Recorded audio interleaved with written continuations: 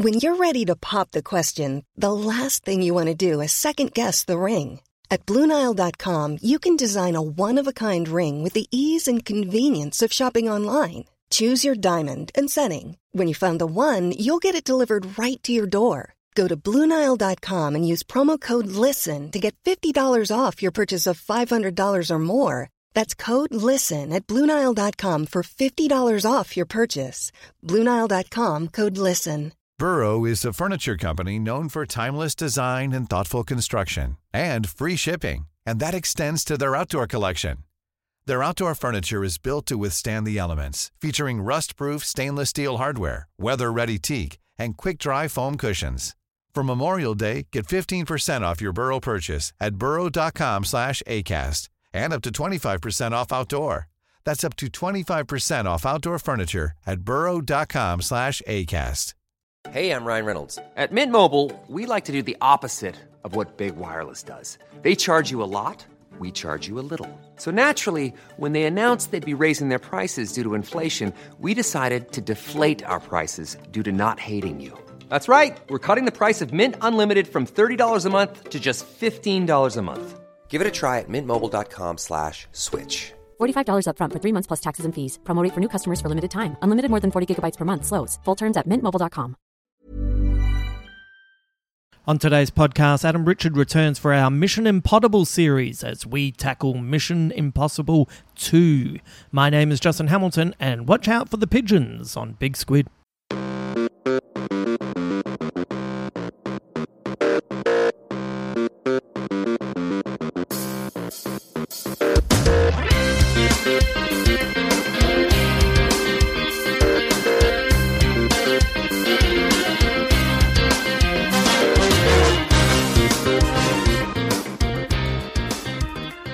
Hello and welcome to today's latest Mission Impossible episode. This is a really fun podcast about a movie that is all over the place, but it makes for an hilarious chat. After the podcast, I'll swing by to let you know about upcoming events and how you can save some money by attending them. But for now, it's time to catch up with Ethan Hunt and his team as they set down for their latest adventure in the mythical land of Australia. It's time for a Mission Impossible 2. Agent located.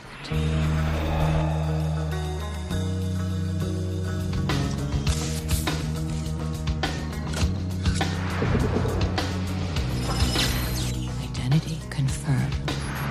Good morning, Mr. Hunt. Sorry I barged in on your vacation.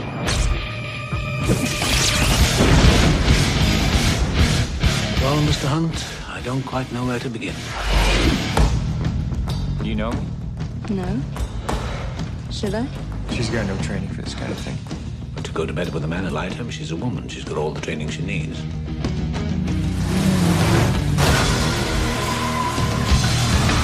Welcome to Australia, mate. This ain't funny. The mother of all nightmares is on the loose. I don't think I can do it. I mean, it'll be difficult. Very.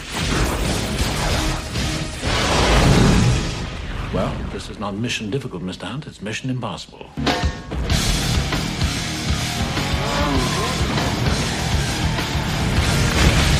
Difficult to be a walk in the park for you.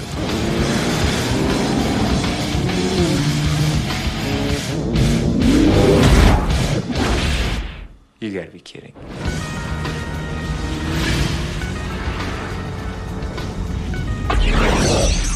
This message will destruct in 5 seconds.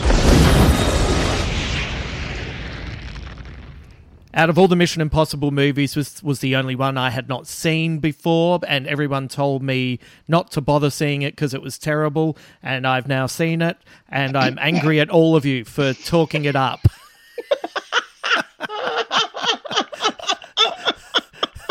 This is a hot mess of a film, right? It is a stinker. Like, about 25 minutes into this film, I was like, no, is this it? And it was. It's like Tom Cruise's hair is doing more acting than he is in this one. Mate, his hair is out of control. Yeah. His hair is too much. It is like it's a really beautiful film Yeah.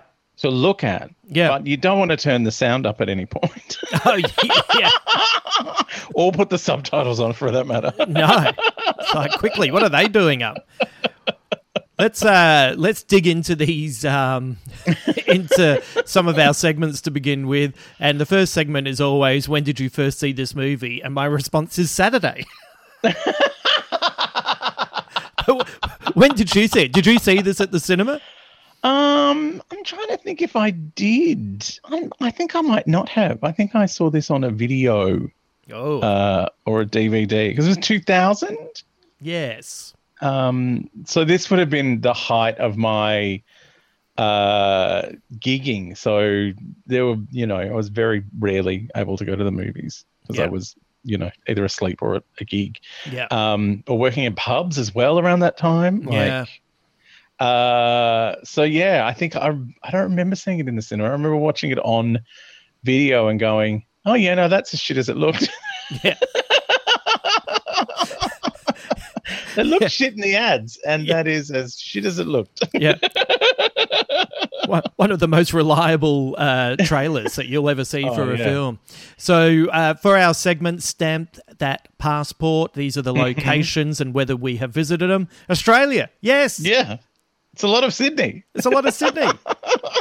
This is one of those rare times we can actually say we could possibly be in the background in this movie. Yeah, well, potentially. I could have been doing a gig somewhere. Yeah. I was up here doing gigs in Sydney by that stage. So then USA. So yes, we've both been to the USA. But have you been to? I thought that was the Grand Canyon to begin with, but it's somewhere in Utah. Like Death Valley or one of those. Yeah, Something no, like I've not been to Utah. I've flown over the Grand Canyon. Oh, have you? On first time I went to the UK, I went the wrong way. Because it was cheaper. Right. Air New Zealand. So I went to Auckland and then flew Auckland to LA and then LA to London. Like it's a long way. Wow. But the lovely Kiwi pilot, as we were going over the Grand Canyon, it was kind of like near sunset, and he's like, "Oh, let's all have a look at the Grand Canyon." And he's like, banked the plane one way and then tilted it the other way so we could all look out the window. Oh, wow. Wow. Very different times, right? I know. Far out. And also, have you been to Spain before? I've never been to Spain. I've not been to Spain. I want to go. I'd love to go to Barcelona. It looks amazing. Yeah. I've been Spain curious for quite a while. Spain curious? But all that tapas, I would probably be the size of a whale by the time I left Spain. Oh, mate, I'd be massive as well. I'm also starting to realise that I don't want to go flying anymore if my plane's going to bump into massive balloons that China keeps sending around as well. So they're very high altitude, those balloons. They're higher than the planes go. Oh, man. Last thing I want to see is something silver bobbing along the window as I look out. So the segment, the year in action that this movie came out, Battlefield Earth. Oh, man, no. Oh, I should force Ben to watch that for Space Odyssey, shouldn't I? Is that why this film kind of had a bit of a stink to it? Because it was a very Scientology-heavy year. Oh, yeah. I wonder, actually, that's interesting. Yes, because that was very prominent in, even though that was a stinker of a film, it was very much in the zeitgeist at the time. Everyone was talking Elrond and the weirdness and Forrest Whitaker and John Travolta with their weird masks on. Oh, mate, so weird. Also, that year was... Can I tell you, one of my favourite trailers of all time is...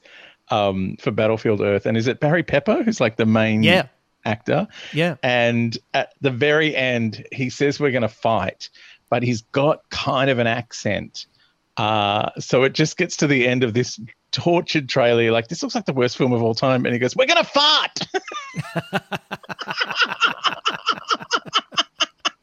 I'm like, yeah, you probably will. Oh my Lord. It's amazing the little things you'll grasp onto in a film or something to get you through it. When I saw the movie The Last Airbender, because that an awful title alone. It's funny, isn't it? But in the UK, bender is a derogatory term for I'm gays. right. here. I know, I'm so sorry. But it was making me laugh all the way through the film when they'd be like, quick, run, it's a bender. What is this homophobic, terrible movie? It was the only way I could focus on the film and get some sort of enjoyment out of it. So Battlefield Earth came out that year. Charlie's Angels, so the first one. Great film. Yeah, fantastic.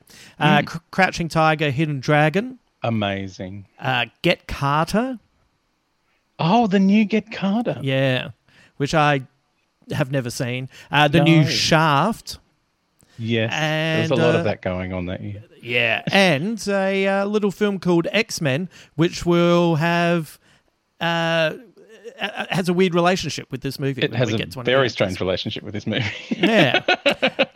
So the segment all-star guest stars in this film, it's Thandie Newton. Tandy Way, apparently it's pronounced. Oh, Tandy Way. Is that how we say it now? Well, it was Tandy, but it was always meant to be Tandy Way. Oh, right. I saw the change in the spelling, and I thought that maybe people had just been misspelling it, but they've also been mispronouncing it. Tandy Way. Yeah. Tandy Way Newton. I quite like that more, actually, to be honest. Or is it Tandy Way? Anyway, it's Tandy Way. Yeah. Doug Ray Scott, who, well, you know what? I've got it in the squid bits, but we might as well touch on it now. But we can touch on why later. I think he's Dougray as well. Weirdly. Oh, is that Dougray? Yeah. Jesus Christ. I'd re-record all of this. They're weird names, mate. Just thank God for our next guy, Richard Roxburgh. Oh, Richard Roxburgh, that's right. Yeah. It was kind of a nobody then. No, I know. But he is now. And John Paulson, who is... John Paulson. Yeah. Brendan Gleeson. Brendan Gleeson doing the weirdest accent I've ever heard. Mate, it's so bizarre. I couldn't work out if he was trying to play Kerry Packer. I was so bamboozled by someone who was such a sublime actor. Yeah. It's like, what is going on with him? And I put this down to direction as well. Yeah. Yeah. I think Brendan Gleeson is of the Angela Lansbury school of even when he was young, he was really old. Right, yes. He looks like he could have been 22 in this movie, but he looks like about 50. And I'm like, he's still 50 now, isn't he? Yeah. It's rough when you're younger, but it comes in handy when you get older because everyone's like, "Oh, you look fantastic." It's like, no, I just look terrible for many years. Ving Rhames returns, and also once again someone who is all over the shop, Anthony Hopkins. Oh man, and you just like, why are you in this film now? Like why? Why? It's such a good question. He doesn't really have anything to do. No. Like, he's got less to do than Henry Czerny had last time. Right. He's got, nowhere near as much to do as John Voight. He's essentially playing the exploding tape. Yeah. Like he really is. I wish that's what he was playing now. You left out my favourite star. Who was that? Tom's ugly cousin. Oh, yes, sorry. I did. Who gets a weird credit at the end, and I don't know why. Yes. It's rough, isn't it? Tom's cousin, who has the same facial features as Tom, but just like they're in the wrong order, and he's nowhere near as attractive. Yeah. It's like when they pulled the biscuits out of the oven. Oh, hang on, there's still one in there.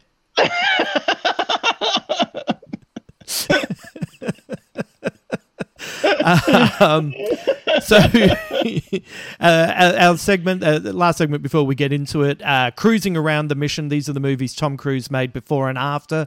So in 1998, he played nothing. But in 1999, he did Eyes Wide Shut and Magnolia. In 2000, he does this, Mission Impossible 2. In 2001, he does Vanilla Sky. Oh. Yeah. It's an interesting period for young Tom. And he also produces The Others, which I remember really enjoying. Yeah. Is that Cuarón? Is that? I can't remember. It's definitely Nicole Kidman, and it's a ghost story. She's in it. Yes. Are you looking that up? Yes. I will tell you. Oh no, it's Alejandro Amenabar, who was one of the gang, the Mexicans. Yeah. Then in 2002, he makes Minority Report, and great film. Appears as Austin Powers in Goldmember in the movie version. Yeah. And then in 2003, he does The Last Samurai. So it's a real scattershot period for Tom, isn't it? Yeah. He's gone from being, a bankable star to someone that thinks they can do anything. And to varying degrees of success. I'd say his performance in Magnolia is quite successful. Yes. I think there's a look that he gets on his face when his character's on TV and he's getting shut down, and I feel like that's Tom right there. That's Cruise. But yeah, I think it just feels very weirdly scattershot. And it also, I feel like this film is kind of like worse than the sum of its parts, if that makes sense. It's like the whole thing, they've decided to make it in Sydney because, so Nicole could hang out at home, like so they could take the kids to Australia for a few months or something. It was a weird decision to film it in Sydney because it seems not to be integral to anything. Yeah. They very rarely use the location for what it could be used for. Yeah. Yeah. And I know it was the year after The Matrix, so The Matrix had become a massive, bizarre success that no one expected it to be because it was a kind of a small budget film. Yeah. And everyone's like, oh, well, we've got to make a film in Sydney to be successful and have lots of slow motion. I'm like, oh, man, that's not the answer. No. The last thing this movie needed was to be slower. Oh, goodness. Man. Let's rip into it. So with an opening that includes Richard Roxburgh, a terrible CGI plane, and some strong Aussie culture, it is a dire start to the film. Adam, what went wrong? Why do you get Richard Roxburgh if you're going to make him Scottish? No, he was South African. I couldn't tell. I couldn't work out. I thought he was Russian. He was going all over the place. Yeah. I thought he was from Belarus. I had no idea what was going on. And I distinctly believe that they cast Dougray Scott because he was the only person that looked like Tom Cruise from far away, so that you could legitimately have him wear a Tom Cruise mask. Yes. It's such a weird start. So there's two things that I've written down for you. Is a biochemist expert forced to create a biological weapon so his employer can benefit from the cure. Feels pretty COVID-y to me when you're watching it now. One of my biggest complaints about this film and many films since, including the most recent James Bond, is that there is nothing dramatically exciting about an invisible disease. Right. Like nothing. There's nothing. Like there is nothing like interesting about like nanotechnology is not interesting unless you turn into a Borg. Yeah. Anything you can't see is literally you can't see it. So how is it dramatically satisfying? Yeah, and actor just acting sleepy and a little bit, having a coma now. Yeah, who gives a shit? But also, so this guy's got he creates this biological weapon so his employer can benefit from the cure, and then why does he inject himself and then carry the cure? Like, is that? I didn't understand that bit either. Anyway, also, like, it's so like giving it pretensions with the Chimera and Bellerothon. You're just like, why? Why do we need this? Like, it's just to give it a fancy name, and it's a terrible name. It's a terrible name. This whole film. I was for everyone listening, I was literally saying to Adam before we started recording, I'm so glad that it's you and I doing this and not doing it with Ben, because Ben would just be angry, whereas we are. Oh my God. We're having too much fun just being resigned to the fact that this was awful. Can you wait? We'd spend the whole podcast having to hose him down. Well, like Leo Wanker on fire. That's a reference. That is a reference. You know, the last thing I needed to find... The last thing I needed to find in this podcast was you and I accidentally defending this film like we did with Thor: Love and Thunder. But anyway. Oh, man. So the second thing that I struggle with the start of this film is I don't feel invested enough in these movies or the team to give a shit about Tom Cruise being impersonated by someone I don't know. Yeah, I know. Like it's a weird opening. It's like if this was the fourth film, you'd be like, "Oh man, this is a problem. Someone's pretending to be him." Yes, you know, if this was like, what is it? It's Dead Reckoning, which is part 1 coming out this year. So if maybe the start of Dead Reckoning part 1 or 2 was him being impersonated, you'd go, "Oh no!" But this one, it's a bit like you're relying too much on us being invested in Tom Cruise to give a shit about this opening. I think part of that is due to the story writers, which is Ron Moore and Brandon Braga, who Ron Moore is one of my favorites, like, you know, created Battlestar Galactica and For All Mankind. Amazing writer. But they had just come off writing Star Trek The Next Generation for like 7 years and had just done the Star Trek movies, the first couple of Star Trek movies, including First Contact, which was a huge hit. And I guess they've just gone, oh yeah, it's a movie, but it's really just an episode of a TV series. Yes. Because it's a continuation, but it's like the second movie and it needs more than, you know, an invisible monster. Yeah. Well, you know, like I feel like you could excise that whole opening and just start with Newton trying to break in and have Cruise popping up, and you're going, "Oh, what's going on here?" Now that is a fun scene. Yeah, like her trying to steal the necklace, and he's been there the whole time. Yeah. Like that, maybe the movie gets off to a more fun start, and then you can hear from Weird Anthony Hopkins what's already happened. Oh yeah, like you could just say, "Look, here's you there. I wasn't there." Yeah. Anyway, but the third thing that I when I first wrote these things down, I had two, and then I added a third one just before we started recording. I don't know if I want to start these types of movies watching innocent people die. Yeah. It's a bit too dark for this type of film. And look, I mean, you know, if this movie had come out even a year later, and it was heavily delayed already, but if it had come out even a year later, like a plane flying into a mountain, that whole opening would have been gone. Mate, if we couldn't have Spider-Man catching criminals in a helicopter with webbing between the Twin Towers, then this whole film, you know. Yeah. Is one of the tragedies of September 11 that this movie came out before it? Sorry. That is. It has been spared a whole terrible sequence. A whole 15 minutes.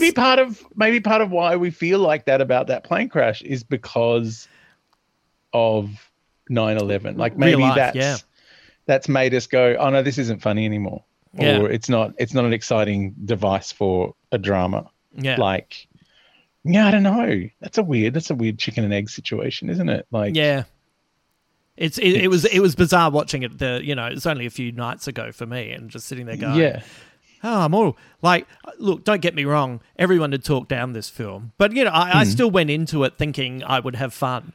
But it can't be that bad, sure. Oh no, it really is. Oh man.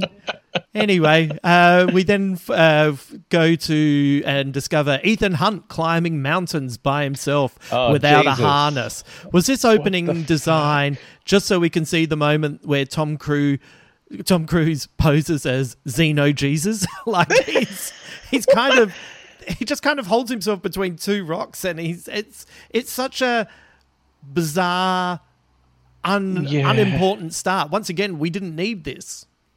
You know what? Like, remember in the last film, there was a discussion about how they decided they were going to blow up the fish tank. Yes. And the screenwriters were like, I can't fit this in.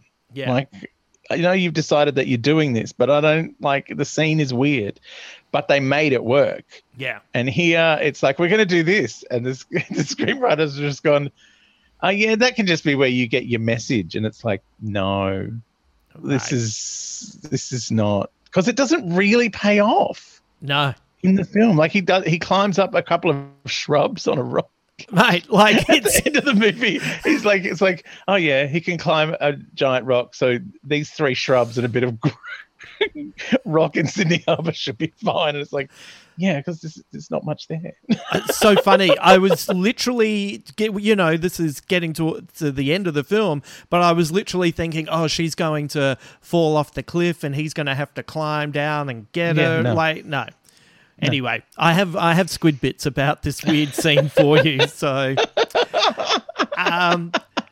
anyway, this is how terrible the film was. It wasn't until I was checking my notes and that I was putting together this script for you that I even remembered that Anthony Hopkins was in the film.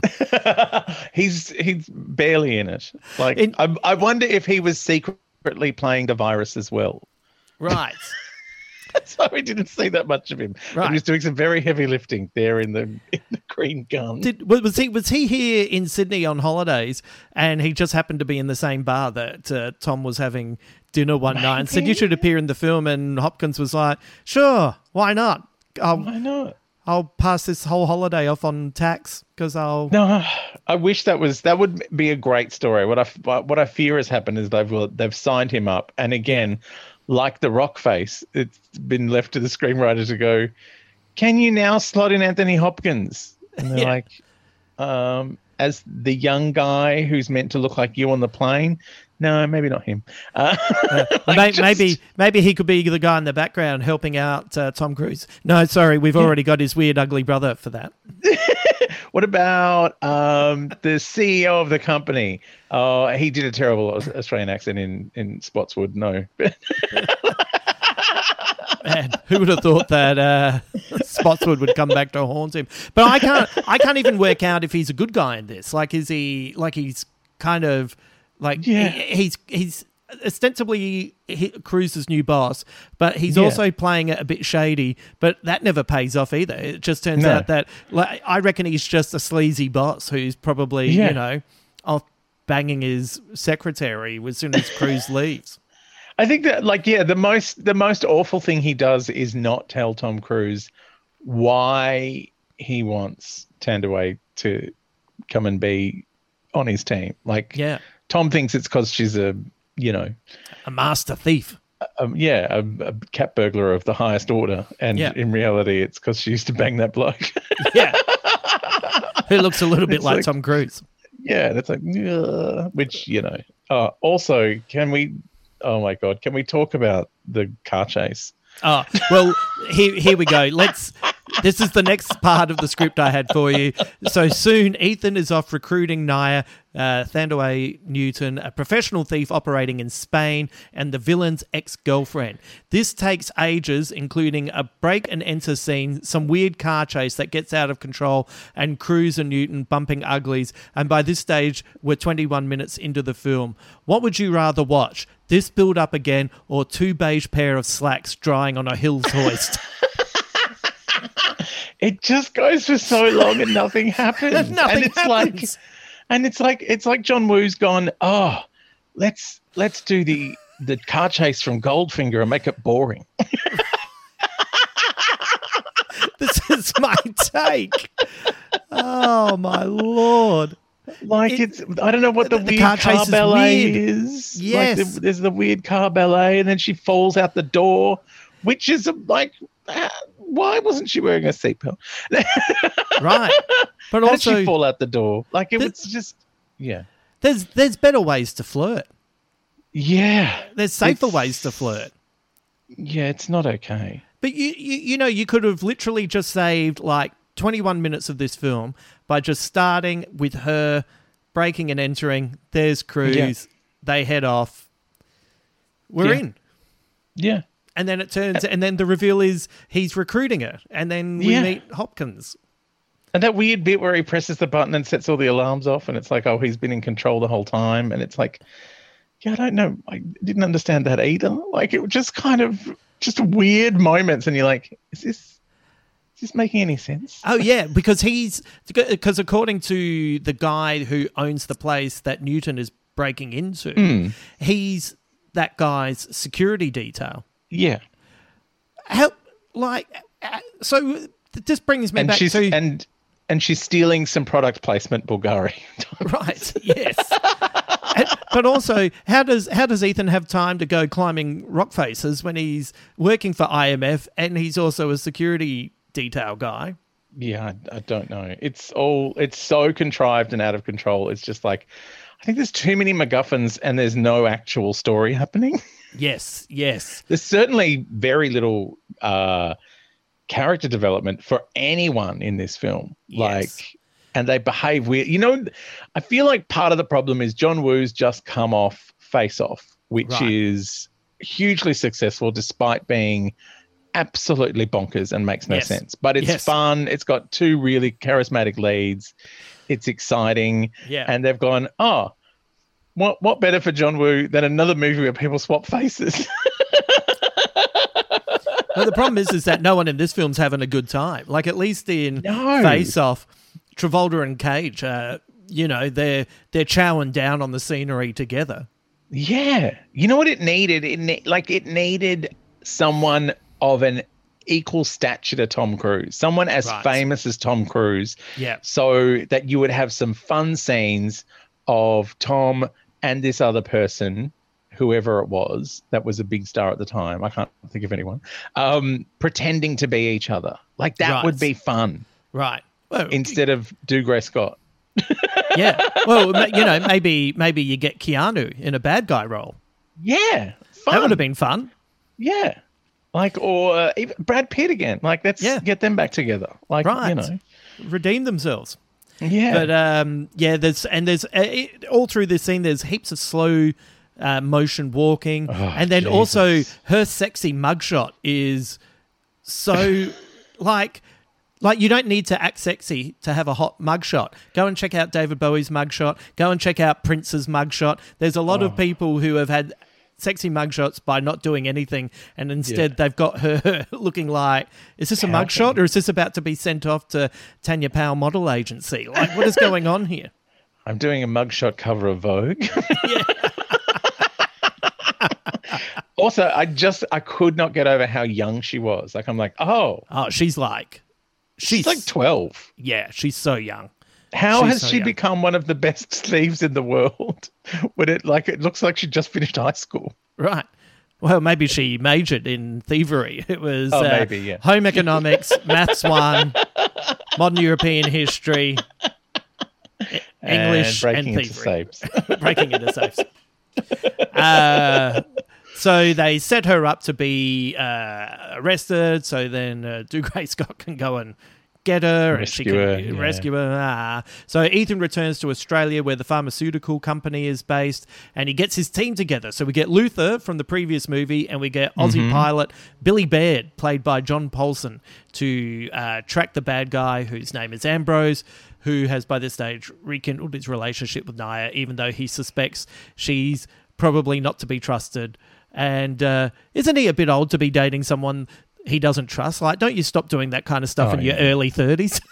Also, can we just talk about the fact that he's supposedly died in a plane crash? Yeah. And no one knows he's alive. Yeah. But he'll happily go to another country and spring her from prison and then bring her there. And it's like, just be still missing. Right. Like, you fucked your own plan now. Yeah. Now we're gonna go to the races. Like, keep a low profile, you pretend dead person. Mate, it's like, for a guy who's undercover, like it's like even James Bond, who's a Secret Service spy who goes around introducing himself to everybody, is thinking you're doing a really bad job. Oh my God! And also, like, we're blackmailing someone for. What is it, like $37 million or however much it is? Yeah. And it's like, meanwhile, we're going to be staying in a house that probably costs that much on Sydney Harbour. Right. Do not worry. It's so jetty. Right. I've got more about that as well. Like, That's why they had to. That's why they had to get that 37 million just to make sure they got their deposit back. The rent. By the way, I have two quick questions for you. One is, did they find the red filter for the Aussie Outback from a discarded Russell Mulcahy film clip? Like we get it. It's red. Also, why are they in the Outback? Yep. It's in Sydney. This is 2000. This is still dial-up. No wonder Paul Luther's having all these... Remember, he's having all these internet problems. He'd be fine if they were in Redfern.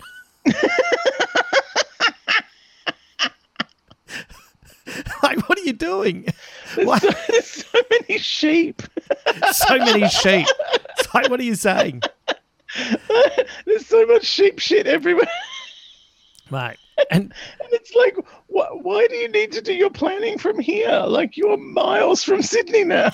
Yeah, this is going to take ages. Like, Australia's a big place. And then also, I've got this. I've just thought of this now. To be honest, I'm starting to wonder if oh god, I've drawn a blank on his name.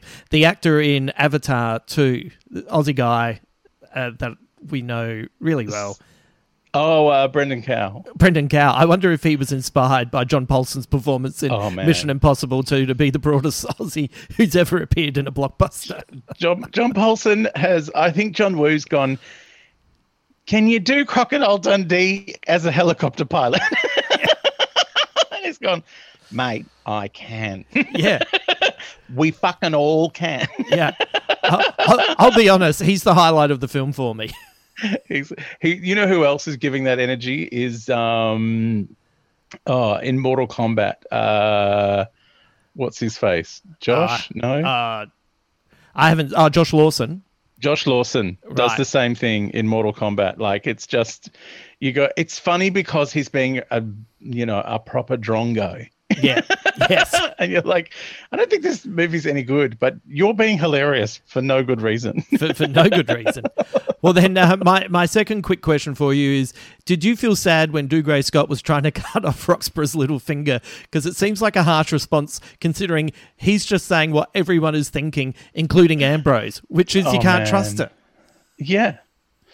I didn't understand that scene either. I mean, I know it came back later on for in a really weird way, but it was just like this seems too much. Like he's literally saying what you've already told us, and you're getting angry at him. It's almost like the scriptwriters needed to have a reason to reveal that wasn't really Tom Cruise at the end. Yeah. Force this weird scene in earlier. And also leave Cleaver alone. Sorry, Richard will always be Cleaver.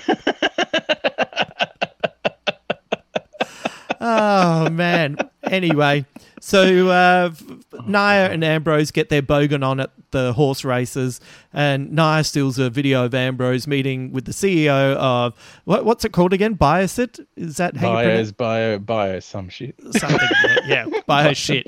Bio shit. Bio crap. Yeah. Invisible aliens. Yeah, mate. So the CEO of BioShit, which shows them infecting someone with Chimera, is that how you pronounce it, or Chimera? Chimera? Do they call it Chimera? Yeah. And thus blackmailing the CEO into working with them. She then returns the memory card to Ambrose, but she puts it in the wrong pocket. And for a movie that is overly simple, why is this so complicated? I don't. They try to make it look like it's a really important thing, and you're just like, no, she just looks like she doesn't know where her pockets are. Like, she just looks like Columbo looking for his lighter. Yeah. Peter Falk just patting all his pockets. Yeah. It's so funny. It's so funny. And it's once again, and then there's this weird I've got to get you out of there. This is getting dangerous. And the whole horse racing thing. I mean, I know it's down the road from where we both live, and it's kind of exciting that they filmed right there. Yeah. But why did they go to the races? Yeah. And why didn't we see Limo? Like, what was Why didn't we see a whole lot of arsehole friends of ours who work on breakfast radio who still think it's a good idea to go to the races? just such a weird moment. I'm like, oh, now they're at the races. Like someone's gone, oh yeah, the races are big in Australia. It's like, well, in Melbourne they are. I mean, they do have big races up here, but I don't really know anyone who goes. I just know that it's there and it smells of poo when you walk past it. It definitely smells of poo. Maybe that's what they did. They smelt that it stinks of shit, and then they went, oh, well, our company's called Buy Shit, so this is a perfect place to do it. We've had enough of the sheep shit. Now let's get some horse shit going. Yeah. Also, there's I would love to get Roxburgh and Paulson drunk and get them to reveal what it was like filming their scene together, where Roxburgh, lays the smackdown on Paulson, but then with his weird Anglo-Saxon, Russian, Belarus, Irish, Scottish South African accent, he then mimics Paulson's Aussie accent and makes fun of him, and it's like, even that's a babushka doll of fucking tripe. Like, what is happening here? Just let him be Aussie. Know.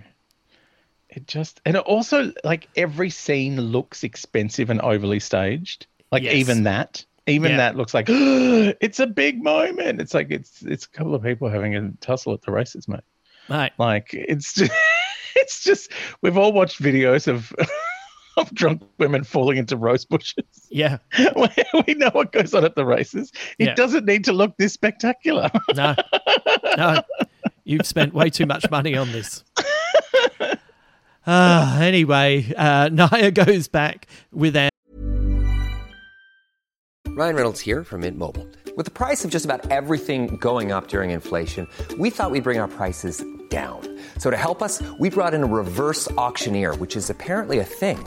Mint Mobile Unlimited Premium Wireless. How to get 30, 30, bit to get 30, bit to get 20, 20, 20, bit to get 20, 20, bit to get 15, 15, 15, 15, just $15 a month? Sold! Give it a try at mintmobile.com/switch.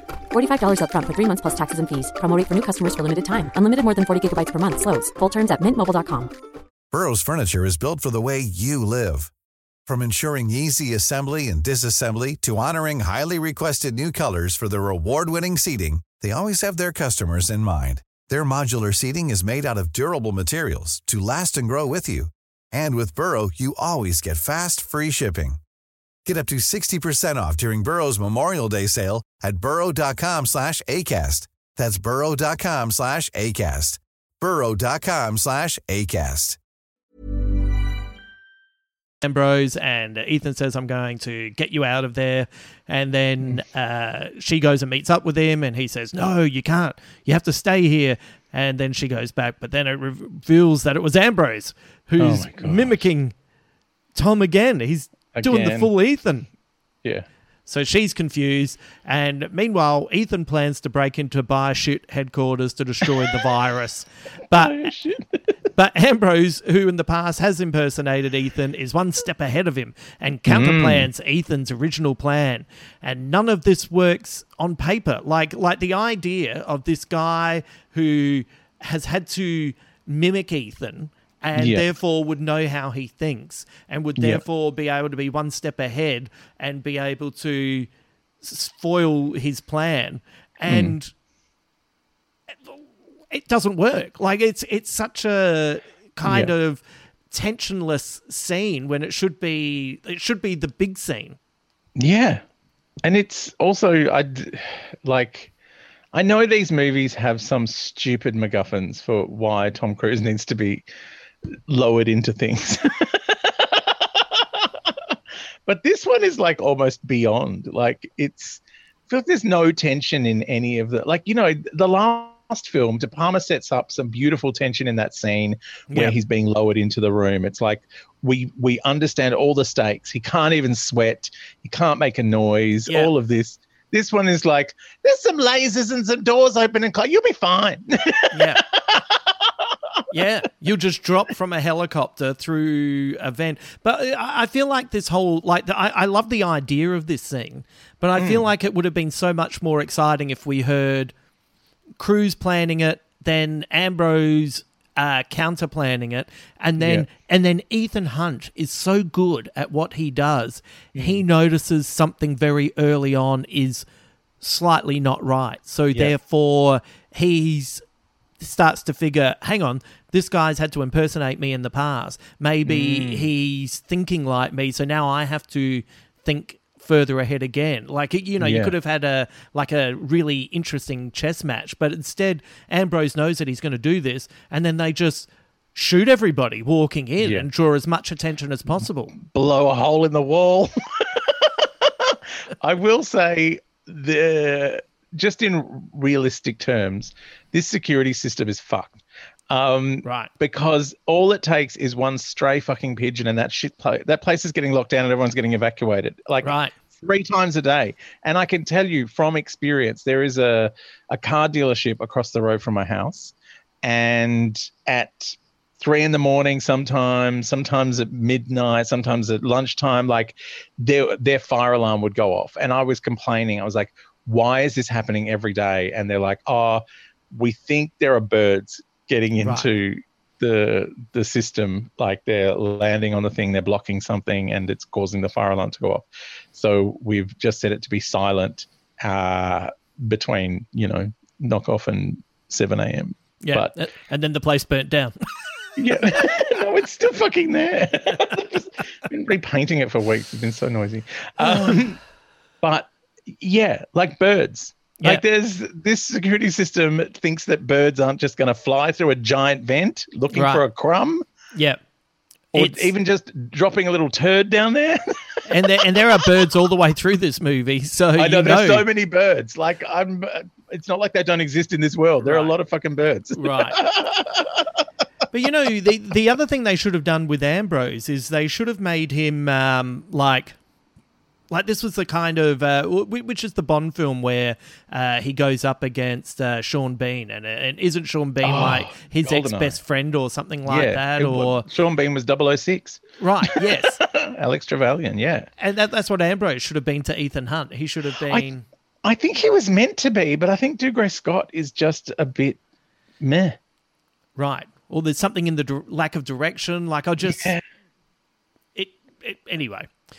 It's just like, I don't know, like even Tom Cruise is not that charming in this film, and he's normally compelling.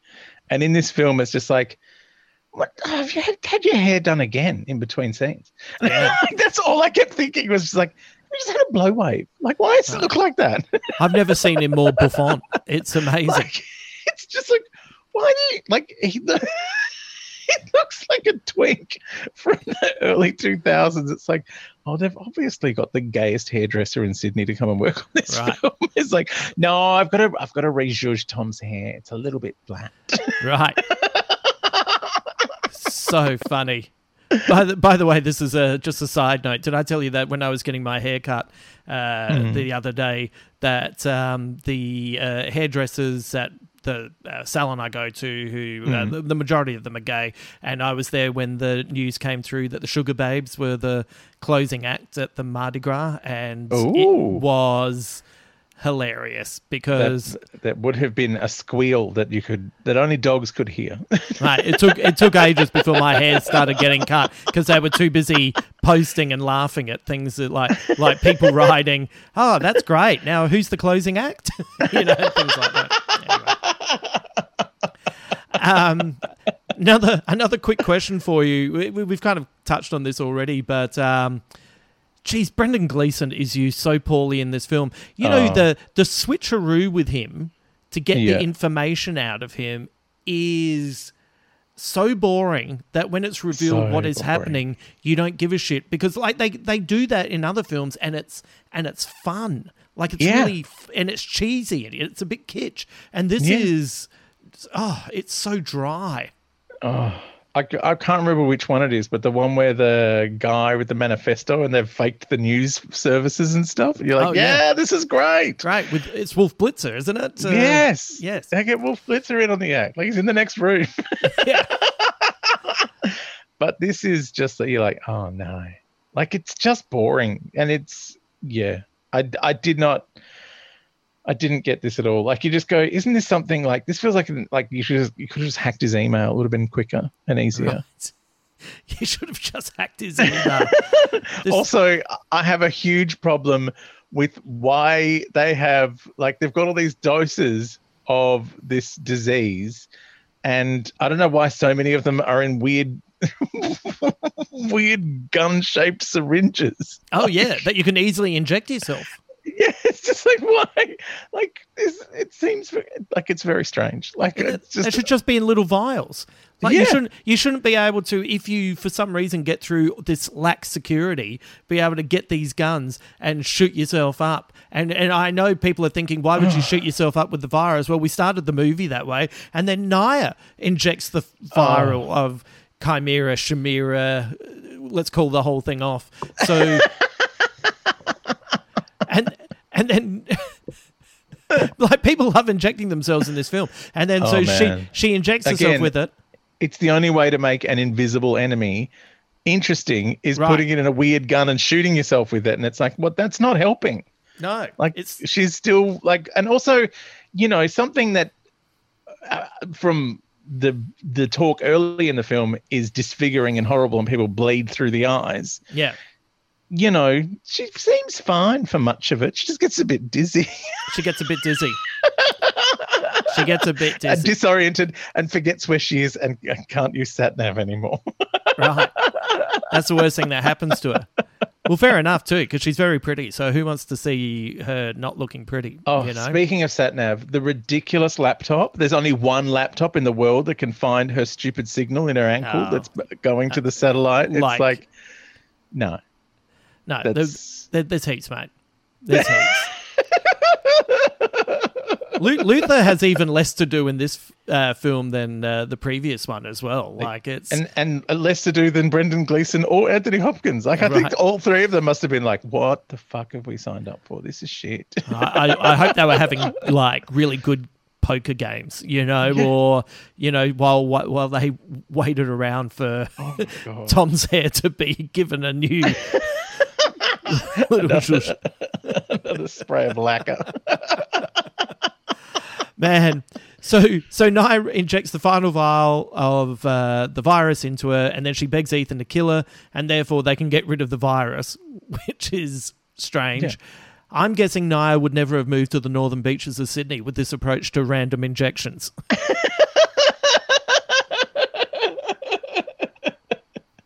Yeah, that's... Anyway, how the world has changed. Yes. Just let that one sit. Big shout out if you're up there. Hope you're enjoying the podcast. So anyway, Ambrose heads to some weird island to sell the cure to the CEO of BioShit and then trick them into giving Ambrose billions of dollars. Meanwhile, Ethan uses his rock climbing skills to walk up a mild incline. That's not even a hill. like you know, Frog Hollow in Surrey Hills is a higher. Yeah, it's so funny. So he infiltrates the island, and then like just does some weird things, like he's sneaking around. And then he walks really slowly past the doorway so everyone can see that it's him. Oh, my God. And then he goes and hides, and then a fucking pigeon. Oh, my God. This, like, what is it with all the fucking pigeons? And that one white dove. And that one white dove. He was just visiting. And... just like the white-winged doves. And then Roxburgh, like, you know, there's all this turmoil going on, and he hears one pigeon kind of go, and he's suddenly like, hang on a second, I reckon Tom Cruise is back here. And hanging out with pigeons. Then he gets to punch on. Yeah. And then it looks like... In the pigeon shit. So we've had sheep shit, horse shit, and now pigeon shit. Yeah. And all from BioShit. All from BioShit. And then it looks like that Roxburgh's won, and he gets dragged in, and Ambrose is kicking the shit out of Tom Cruise. And then he looks down and he sees Tom Cruise has got the same bit of finger missing that he chopped off his mate because he had the audacity to say, hey, you know that person you don't trust? I don't think we trust her either. And then he realizes that's Roxburgh with a mask on, and then that explodes. There's lots of explosions. Yeah. Lots of explosions. Then pigeons everywhere. Tom ends up on a motorbike. And, oh my God, the motorbikes. The motorbikes, like I really like motorbikes in a chase. Like I was raised on The Great Escape, so I get very excited. I love Chips, mate. I've still got it stuck in my head after all these years. Posh and John, they were the best. Meanwhile, Naya's been let loose in Sydney to spread the virus, but somehow ends up at Vaucluse. So if anyone knows a bus that gets you from the city to the cliffs that quickly, can they please share it with me? Because that would be great. She gets there whip smart. Yeah. It's so... And Ubers don't like to go there because they get stuck there and then I can't get back out again. They can't get back out. They hate it. So anyway, then we have a motorbike chase and there's some shooting and then we have a fight. And that fight is like... Sometimes in a fight, you have choreography, but sometimes I think for a fight to be effective, they shouldn't keep resetting to do their high kicks. And it's like, there's a couple of... there's a few times they could have won both fights. I really enjoy it in John Wick when everyone just stands around waiting for Keanu to get around to hitting them. Like, I think it's amazing. Yes. Especially the later ones where it's like, oh, he's an old bloke. We'll just hang here until he's gives me a pop in the head. Yeah, just slow down, everyone. But that's fine. I'm fine with it, but this is just, and I get that it's, John Woo doing, he's an amazing director of Hong Kong cinema. Like he does a lot of kind of kung fu action films, and this is like it almost does kind of some kung fu moves, and you're like, have we established that either of them are any good at this? Right. Or just Tom's just taken to leaping and hitting people with both feet at a 90-degree angle. Right. Landing on his ass and then flicking back up again. Like, it's just, I don't know. Like, if Michelle Yeoh was in it, I'd be like, yeah, show me her kicking the shit out of someone. I'm into it. Yeah. When she's in James Bond, it's like, yeah, awesome. Great. Yeah. But I just feel these two just, it's not a fun action sequence at all. Also, sand. Sand is never fun. No. The whole time I'm thinking, whoever even wins this fight is going to have awful dermatitis. Like, this is going to be terrible. Anyway. You're going to chafe them badly. so the fight goes for hours, and then Ethan finally manages to inject Naya with the cure, because I was starting to worry because she started to look really tired from this disease that's meant to eat your face off. Well, the bus ride to Vaucluse, it's a long one. It's a long one. And then the IMF clears her criminal record so the two of them can have a holiday at the Opera House, which is very nice. And so my question for you, going through this finale that just lasted forever, what was the highlight? Watching Roxburgh get to punch Cruz, the random pigeons, or the moment the credits start? I think my only highlight is Hans Zimmer's score. Like, Hans Zimmer got to have fun doing Mission Impossible, and then sadly got Fred Durst right at the end. Oh, I know. Goodness gracious. Like, everything. Everything's wrong with it. But you can definitely hear in Zimmer's soundtrack, you can hear what I feel like is the DNA for what he goes on to do with Batman. Yeah. Just a few things. Oh, yeah, definitely. Here and there, but you go, I wonder if you looked and went, well, all that music was wasted for that movie. Maybe if I take those little bits and pieces, I can turn it into something else. It's, because I think Zimmer's done some great scores, but and I know one of his proteges did maybe the first Christopher McQuarrie one. Right. And it has some very, Dark Knight-esque moments. But I just don't know what's happening with this film. Like, it's a mess. It's a mess. It's an absolute mess. I think Town has, walked off the reservation at some point while writing this film and gone, yeah, that'll do. Yeah. Like, I wrote Chinatown. Do I need to really prove myself anymore? Nah. Mate. Well, I've got some stuff in the squid bits for you, which will probably shine a light as to what was going wrong with this. So a few segments to finish off this chat. Segment Who and How. Which character do you think you would be, and how would you react in their place? I think I would be Tom Cruise's cousin, because I would definitely make the mistake of having bleached hair and a dark beard.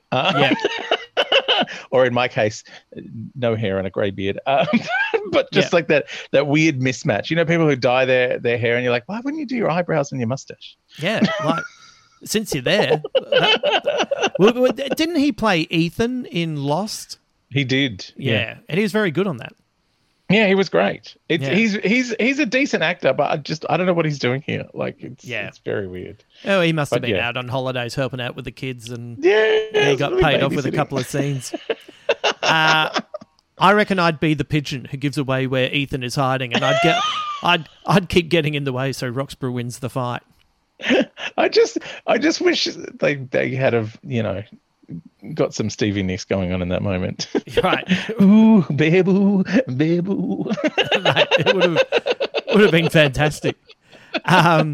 Segment Zero Charisma. I had the whole movie. Oh, yeah. The least interesting character was either Tom's cousin, Brendan Gleeson, Naya, Grace Scott, Anthony Hopkins, Sydney, the pigeons. Oh, mate. It's a disaster. The sheep.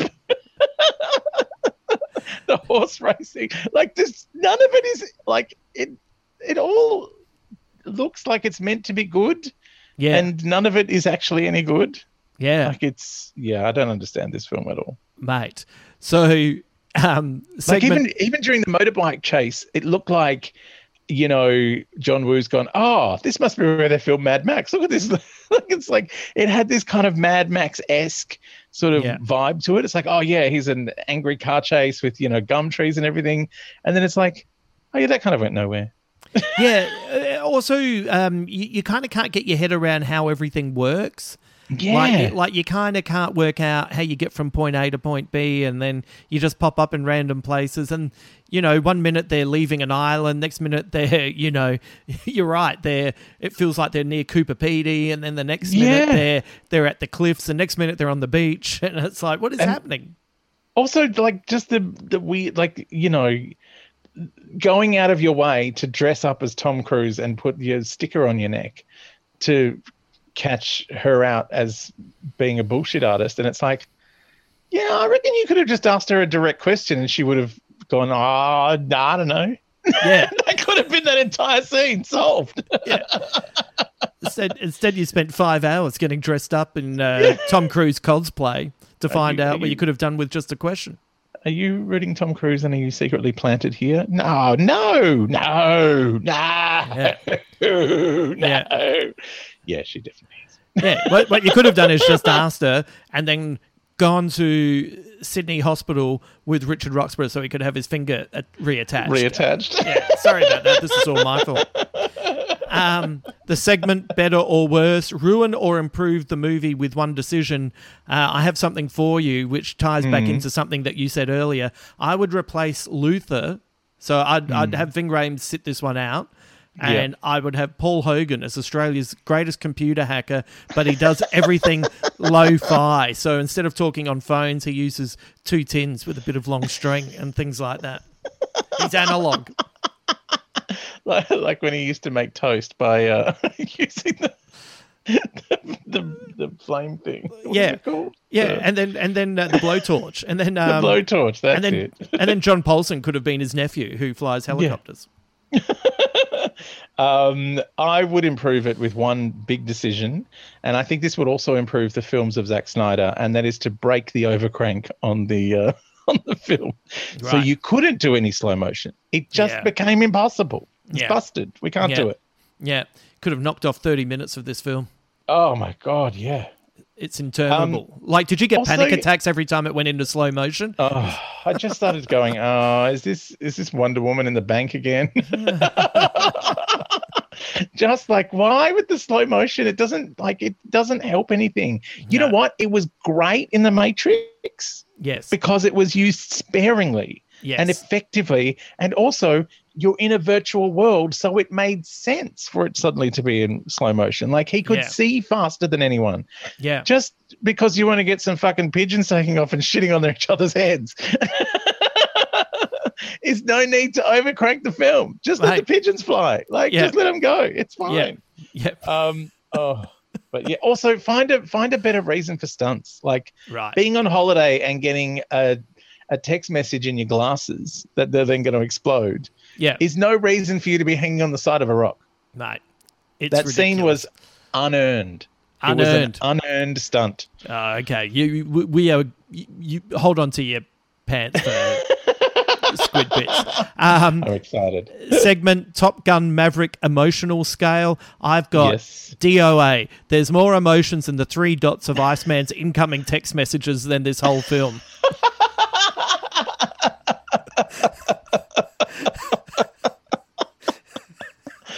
This, like, I have nothing. Like, just it's cold. And this film, for a very long time, I could not stand this. Like, if I saw the Newton in the credits, I'd be like, oh, I can't watch this film. She's terrible. I hate her. Right. She's awful. Yeah. And she's truly execrable in this film. Like, she's everyone, but everyone's bad. Yeah. They're all working with nothing. Yeah. And they're not doing much with it. Yeah. Well, she's really young and inexperienced as well. I know. I know. I forgive her stressful. now because she's been amazing. Yes. Did you? I saw I think her daughter was on maybe Seth Meyers, and she was telling a story about. I'm paraphrasing because I only just saw it once. But she was at some theatre event with her mum, and Boris Johnson was there, and she walked up and said something along the lines of, "You're a real shithead. I hope you enjoy the theatre." And Seth Meyers was like, "Oh, well, good on her for saying that she hoped that he enjoyed the theatre."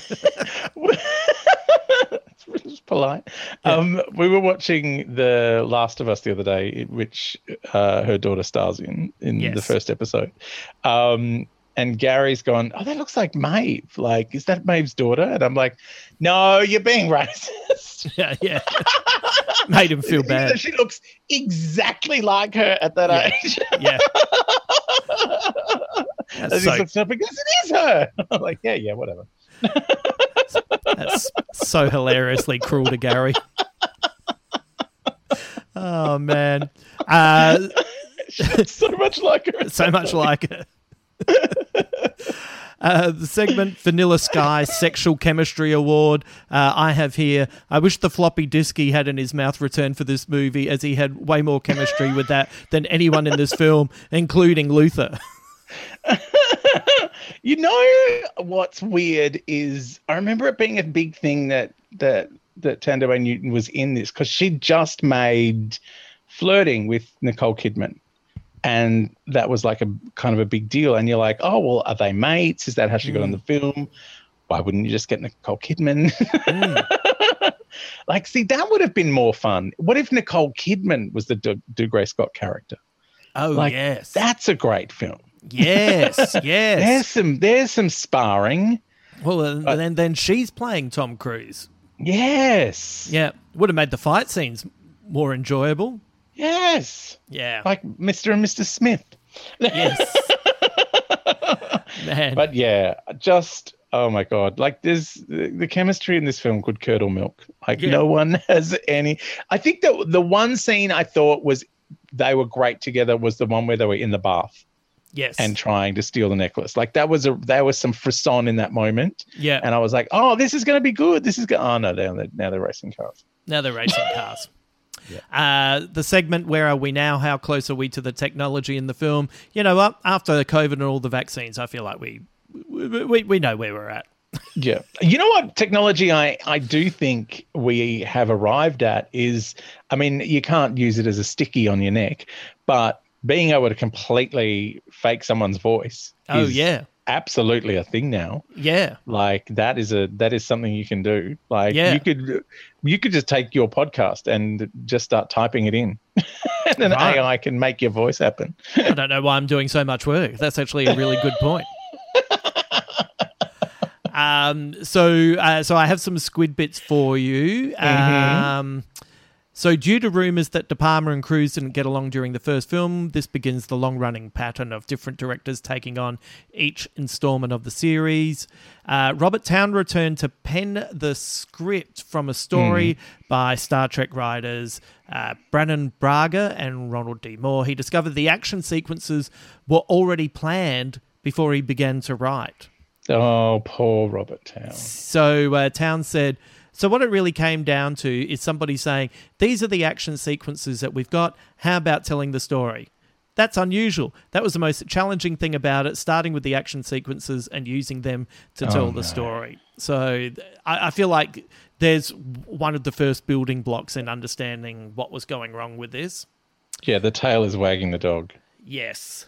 The film went back to the editing room numerous times to make certain it secured a PG-13 rating.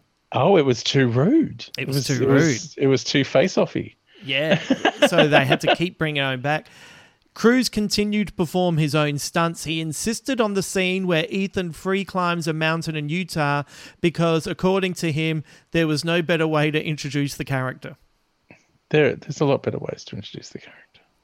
Like heaps. Like just cutting out that whole first 17 minutes and have him appearing in the bathtub with Thandaway Newton. Yeah. But also, like, if he wants to do the free climbing sequence, wouldn't it be better to have someone chasing him for some reason? Like, that this is a dramatic moment instead of, I'm an idiot who has climbed a cliff and now I'm literally hanging off a cliff for no good reason. Well, because I'm a psychopath. Because I'm a psychopath. Well, he could have been chasing someone. Yeah, that's actually great. Yeah, it's that could have been the start of the film, him chasing someone down, and then just when he thinks, just when he's caught the person, then the helicopter appears and shoots the thing, and he says, "Where were you guys 10 minutes ago?" And then he opens it up. Oh, I'm already on another mission. Jeez. Yeah, that's, this is how a James Bond works. Like the opening where you introduce the character is its own little mini film. Yes. Like it's a tiny little moment and you're like, oh, that's exciting. Yeah. And you're like, oh, that's not even part of this story. That's a whole other thing. Yeah. Well, it's a wasted opportunity. Like he could have climbed that mountain and that would have been fine, but give me a reason for it. Give me a reason. Instead of, I'm just hanging around till someone delivers me some glasses. Mate, there was text messages. There was literally no better way to introduce a character. There are thousands of better ways. Mate. You know why Anthony Hopkins was brought into the film? It's because he gets to say the words Mission Impossible, and they needed it to be said with gravitas. Yeah. That's all he's doing. That's all he's doing. So there was no safety net while Cruise was doing all this mountain climbing, but he did have a harness and a thin wire, and he managed to tear his shoulder jumping from one part of the cliff to another. Oh, Tom. Yeah. Dougray Scott was injured in a motorcycle accident and was forced to drop out of his next project, and that's how Bryan Singer came to case to have Hugh Jackman as Wolverine in the X-Men. So how do you think he would have gone as Wolverine? I mean, he's the stature of the character as he appears in the comics, so that would have been interesting. Oh, right. Because Hugh Jackman is quite a unit. He's big. Yeah. And I think he would have been. I think he would have been more of the kind of scrappy. I don't think he's very good at doing the American accent. So they may have just ended up making him Scottish. Right. Who knows? Right. I know he's meant to be Canadian, but whatever accent that Hugh's doing, it's fine. I don't know.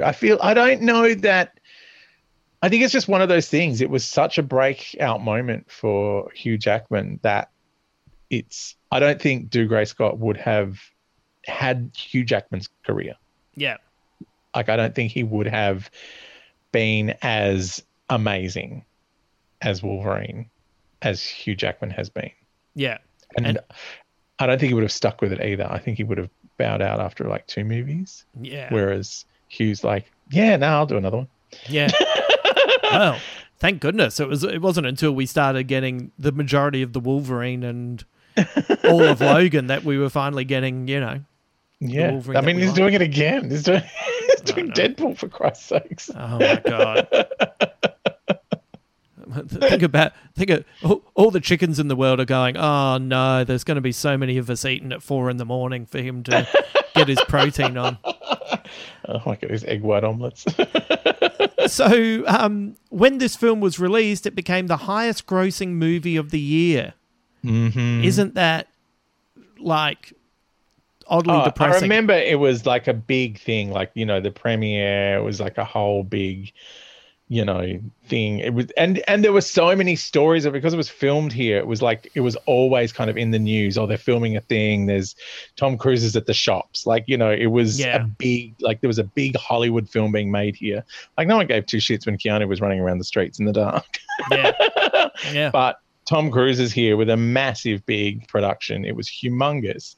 So I think like a lot of Australians, I was sick of it when it came out. Yeah. Yeah.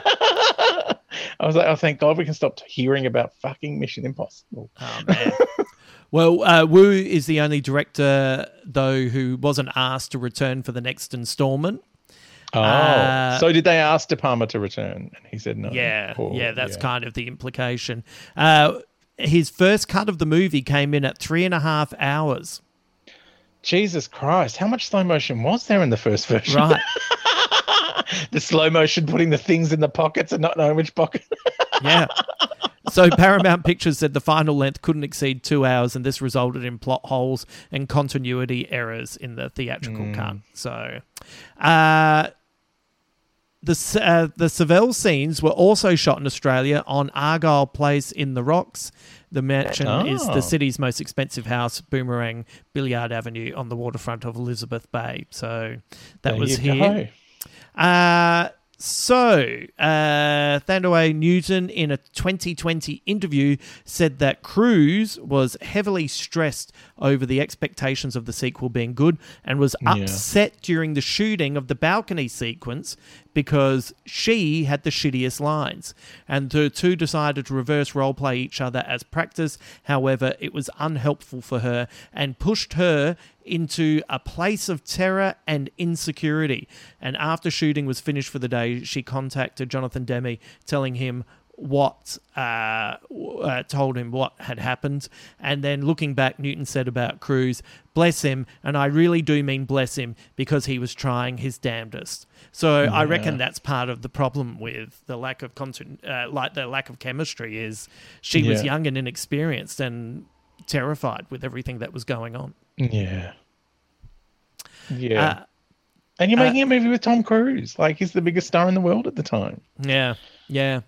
The feast phallus, where wooden figures are burned in the streets, isn't celebrated in Seville, but in Valencia. The figures also never represent saints, but celebrities from politics, sports, society life, etc. Tom Cruise has probably been one of those. Yeah, absolutely. That's why he changed it.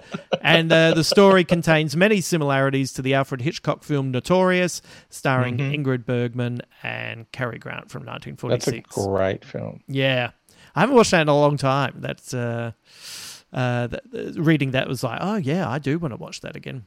So it's far less convoluted than anything in this. Oh my Lord, I know. So the final segment of Sum It Up. What does this movie mean to you? It's just a wasted opportunity. It's a mess. Yeah. It's It's not even a good advertisement for Australia or Sydney. It's just no. Ugh. Yeah. It's an advertisement for pigeon shit. Yeah. It really is. I reckon that I think it's like the worst type of action film in that it's just really boring. Yeah. It's all the excesses of Face Off with none of the tongue in cheek. Yeah, none of the charm. Yeah. It takes itself far too seriously and there is nothing serious in this film. Yeah. To be honest, I got to the end, and I know, like, I've seen the other Mission Impossible movies, and I'm quite surprised, even if it was a big box office hit, that they gave it another go. That must be the only thing. Years later, like, there is a big gap. Between this one and the J.J. Abrams one. Like, this, I think it was like a lot of, really? You reckon you want to do another one of those? Because do you remember the last one, Tom? Yeah. It is a bit of a subtle reboot, isn't it? Yeah, it is. Yeah. Well, I'm giving this 1.5 Tom Cruise jaw flexes out of 5. Oh, yeah. No, I'm giving it a steaming number 2, just to go with the theme. Yes. Of the sheep shit, the horse shit, the pigeon shit, and buyer shit. It's getting a steaming number 2. A steaming number 2. And what a perfect way to finish it up. The good thing is that it's all uphill, all downhill from here. We've gone through the hard part, and this is the worst one. And now we get to get back to enjoying this this franchise. Thank you very much, Adam. Where can people find you? Adam Richard Has a Theory, and me, I Am a Memoir, The Meaning of Mariah Carey podcasts, if you want to hear me rabbiting on about things, or you can follow me on Twitter if that still exists this week, at Adam Richard, also on Instagram, or Fabulous Adam Richard on Facebook. Thank you, Adam.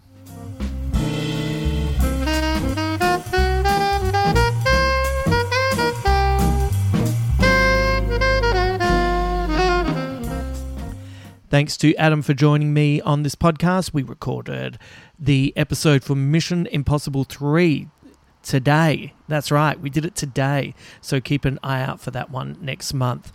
Quick reminder that I have 2 shows appearing at this year's Melbourne International Comedy Festival. On April 16, I will be hosting Big Squid Live at the Melbourne Town Hall with guests Celia Piccola and Josh Earl as we compete against each other to create the great Aussie movie list. And then on April 17, my award-winning return to stand-up comedy Little Victories will also be appearing at the Melbourne Town Hall. My listeners can access discount tickets by using the promo code podcast to save money on their ticket purchases. Since this is my first Melbourne Comedy Festival since 2019, I'm hoping we can get some big numbers to the show. And if we can do that, then we can book in more shows throughout the year. So hopefully you can make it, and I'm looking forward to seeing you there. I'm back on Thursday with Dude Cinema podcast co-host Beck Charwood. In the meantime, I hope you're well and look forward to your company in the near future. Until then.